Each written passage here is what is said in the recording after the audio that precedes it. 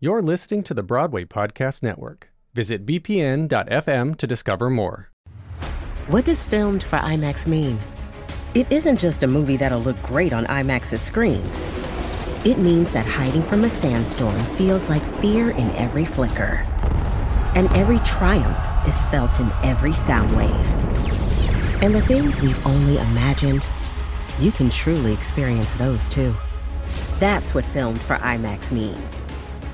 Get tickets to experience Dune Part 2 now and IMAX's exclusive expanded aspect ratio. Hello, it is Ryan, and I was on a flight the other day playing one of my favorite social spin slot games on ChumbaCasino.com. I looked over at the person sitting next to me, and you know what they were doing? They were also playing Chumba Casino. Coincidence? I think not. Everybody's loving having fun with it. Chumba Casino is home to hundreds of casino-style games that you can play for free anytime, anywhere, even at 30,000 feet. So sign up now at ChumbaCasino.com to claim your free welcome bonus. That's ChumbaCasino.com and live the Chumba life. No purchase necessary. VGW. Void where prohibited by law. See terms and conditions. 18 plus.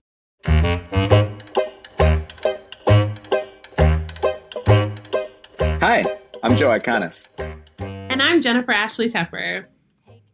On today's episode of the album podcast, we're going to be talking about Sympathy for the Killer, which is a song that is kind of in the world of the horror movie songs that exist on the album, but it's less about one horror movie and more just about the idea of the victims in horror movies. You are going to get to listen to an amazing rendition of the song as sung by Lark with a 1930s themed arrangement from Charlie Rosen.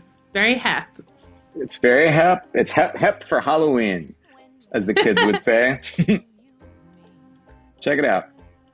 We agreed to our roles, and we may not be couple goals. You have got a taste to feed, and darling, I'm a... Sympathy for the Killer. Yeah. This is such a dramatically different song than the last few songs we've been talking about. Yeah. It's like in a different style musically. It is, yeah. You know, this Sympathy for the Killer is a weird one. It's not done all that much, and it's a song that I wasn't sure I wanted to include on the album. And then when I decided, it's one of the few that I rewrote a little bit for the album, just because what I was trying to say with the song, I feel like maybe wasn't totally clear in its first version, and so I just wanted to clarify a little bit. And it's basically in the second verse, the lines about therapy and stuff. But yeah, you know, Sympathy for the Killer is kind of an intentionally messy song about a person who is kind of playing the victim, and is playing the victim whether for reasons that are either because of herself, it's because she has cast herself in this role, or because society has cast her in this role, and it's like which one of those two things is it? And it's probably both of those things, and you know, so that's sort of like what I wanted to write about, and I think I saw many people I knew at the time when I first wrote it, who were sort of in these relationships, and not even just romantic relationships, but you know, friendships and stuff. And I certainly felt that myself, where it was like you're in these, you know, these relationships where you're just you're being abused, and how hard it is to get out of an abusive relationship, whether that abuse is emotional or physical or monetary or whatever. And that sort of terrible cycle of recognizing this is happening. I'm aware it's happening, and I am complicit in allowing it to happen, but I can't get out of it, you know, which I think is a very real thing for very many people. And then I liked the idea of using the framework of one of the victims in these horror movies that I love watching and I love writing about, you know, and it's like the idea of are these people like putting something out in a way that allows, you know, Michael Myers or Jason Voorhees or whoever, Freddy Krueger, to come after them, or is it just, you know, is it just dumb luck, or you know, what is it? What is that actual relationship? Yeah, and then because because that idea feels so sort of like contemporary. You know, it feels so like examining, oh, why are we in these relationships that we're in? Again, be they, you know, romantic or you know, friends or professional, whatever. Why are we in these things, and how do we end up here, and how do we navigate them? That feels like such a, you know, sort of modern thing to question that. I like the idea of using a musical style of the past and to have it feel like this sort of, you know, 1940s jazzy, you know, tune that, like, if you didn't hear the lyrics of Sympathy for the Killer, you know, you might, if you just heard the music, it would totally fit in as, like, you know, background music and, like, you know, Marvelous Mrs. Maisel or something, right? Totally. It's like, it's that kind of like nightclub 40s vibe, which also I think is, you know, is also kind of saying that this problem or this situation that the song is depicting is, you know, it's like tale as old as time. It's like, it's something that's been around forever. We're just kind of like talking about it now. Was this song written like on Liz Lark Brown's voice? This song, it was, yeah. I wrote this for Liz Lark Brown, yeah.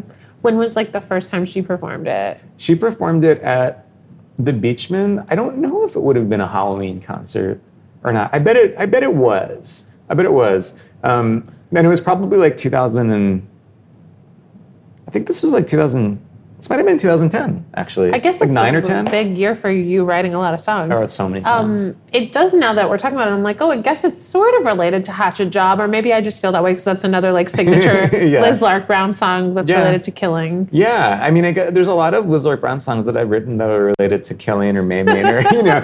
I mean, Liz is just like, she's such a great musical comedy performer, and she, you know, she has this like this gorgeous voice that works so well in, you know, like a lot of people on the album, that works so well in the world of kind of like rock and pop, but also classic musical theater. But Liz, like, there's something about her voice, she's gorgeous deep voice, that it feels like, it's like chanteusy, you know. It's like, it's something that is like, it feels like kind of from another time in the best way. And so I think I really like giving her stuff that plays against the sort of like classicness of her voice. You know, it's like, what would it be like if some of the great singers of the 40s and 50s and 60s could sing, you know, content that they never would have been allowed to sing in the 40s and the 60s, you know? And so for me, because her voice is so sort of gorgeous, and because it immediately takes you to this place of like,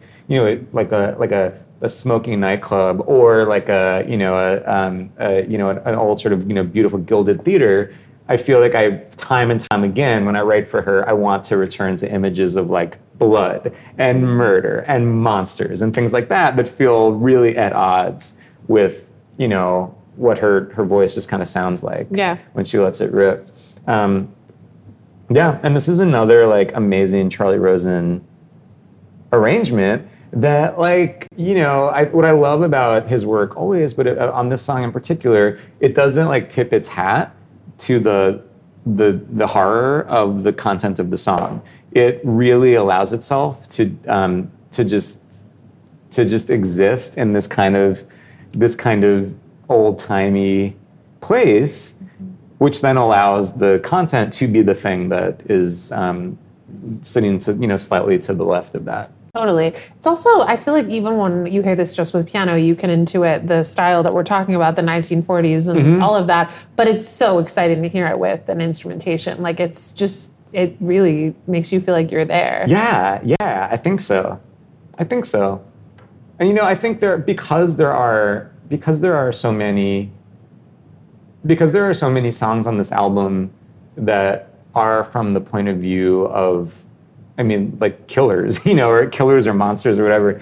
I like the idea of having just addressing the fact that there are victims of those people. Yeah. And even though this song I do not think is you know, I think there's a lot going on, and it's not like, you know, it's definitely not like justice for the victims of werewolves. Sure. There's more to it, but it's just sort of like hearing from that other side and kind of acknowledging the the weird sort of symbiotic relationship where it's like you have to in order for there to be a villain, there has to be a victim, you know, and vice versa. With the Lucky Land Slots, you can get lucky just about anywhere. This is your captain speaking. We've got clear runway and the weather's fine, but we're just going to circle up here a while and get lucky. No, nothing like that. It's just these cash prizes add up quick. So I suggest you sit back, keep your tray table upright, and start getting lucky. Play for free at LuckyLandSlots.com. Are you feeling lucky? No purchase necessary. Void where prohibited by law. 18+ terms and conditions apply. See website for details. Step into the world of power, loyalty, and luck. I'm gonna make him an offer he can't refuse. With family, cannolis, and spins mean everything. Now, you wanna get mixed up in the family business. Introducing The Godfather at ChumbaCasino.com. Test your luck in the shadowy world of The Godfather slot. Someday, I will call upon you to do a service for me. Play The Godfather, now at ChumbaCasino.com. Welcome to the family. VGW Group. No purchase necessary. Void where prohibited by law. See terms and conditions. 18+. Killer, Monster, or whatever. The sequel to Loser Geek. Yeah. I also, I feel like I need to give a shout out to Molly Hager, who does some creepy backups. Yeah. And I think the creepy backups are, I always think of that as like the audience watching the movie. You know, it's like that is like, performing the role of the enablers who are, kind of either the reason for it or certainly not helping it. The kind of like reacting, the like, aw, and it's like both sympathizing with the victim and wanting to see her get carved up, which I think is such a strange thing about horror movies and relationships. The people who are counseling the person in the bad relationship, it's like there's this sense of like, living off of someone else's drama and living off of someone else's misfortune. And so I think that's an element that's in the tune as well.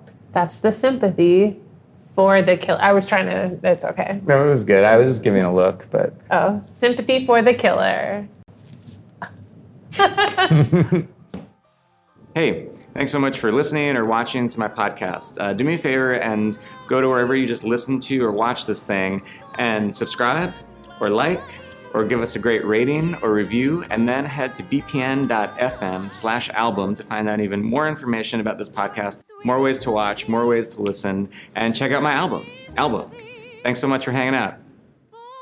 Album Podcast is executive produced by Liz Armstrong, produced by Dori Berenstein, Alan Seals, Kim Garris, and the rest of the team at the Broadway Podcast Network. Be sure to visit bpn.fm/album for both audio and video versions of this podcast and to listen to Album.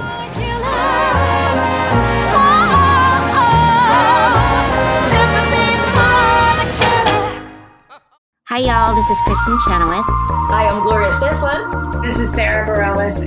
Hi, I'm Patty LuPone. This is Lin-Manuel Miranda. You're listening to the Broadway Podcast Network.